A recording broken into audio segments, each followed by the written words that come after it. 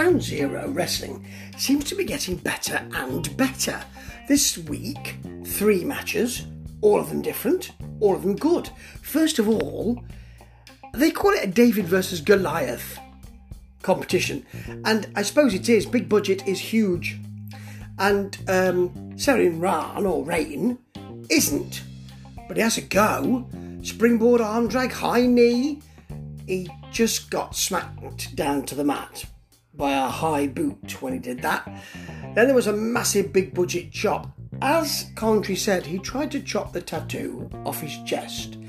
I think I concur with that.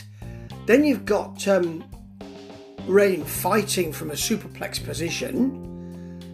Budget falling. Rain hitting a nice big splash and getting the pin. That was a shock. I never expected that. I thought the big man would win out. They usually do. That was great. Next price, Pure Gold, should I say, not Pure Gold, Pure Gold, who is a bit of an arrogant heel, versus Mellow Tongue, who I suspect is some kind of laid-back wrestling gentleman.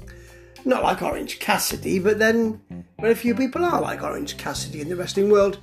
Very nice Tongue drop kick. Pure Gold bails at that point. Then Mellow Tongue hits a neck breaker, but Pure Gold comes back with a clothesline from the top, which is lovely, and a sweet power slam, which he really, he delivered it beautifully. Great kick from Tongue, sleeper, a jawbreaker from Pure Gold. Tongue goes back to the sleeper. Pure Gold runs him into the buckle. That's a great sequence. I love that. And then a kind of Michinoku driver stroke Uranagi for the pin from Price Pure Gold. It was short, but it was good. Bearing in mind this is about 20 minutes.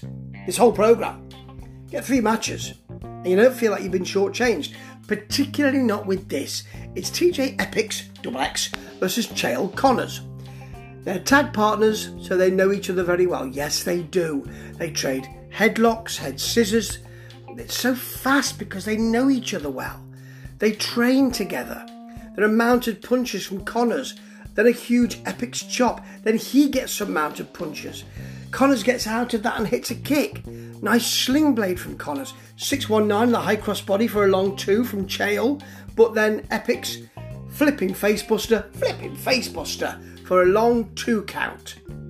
Then you've got Connors swatting away a cutter from Epix off the top, no less. Then hitting one of his own, and then a springboard cutter. So that's the end of... No, Epix kicks out. Then he hits a huge lariat, does TJ. And when Chael Connors goes for the victory roll from the top, Epix has the presence of mind to sit back a little, change the position of his hips, and get the pin.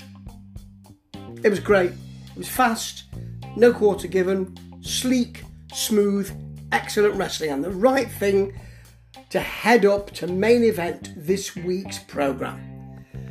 Well, with this kind of thing on offer, I can't wait for next week, and I won't have long either. Ground Zero, these are heroes. Ta-ta.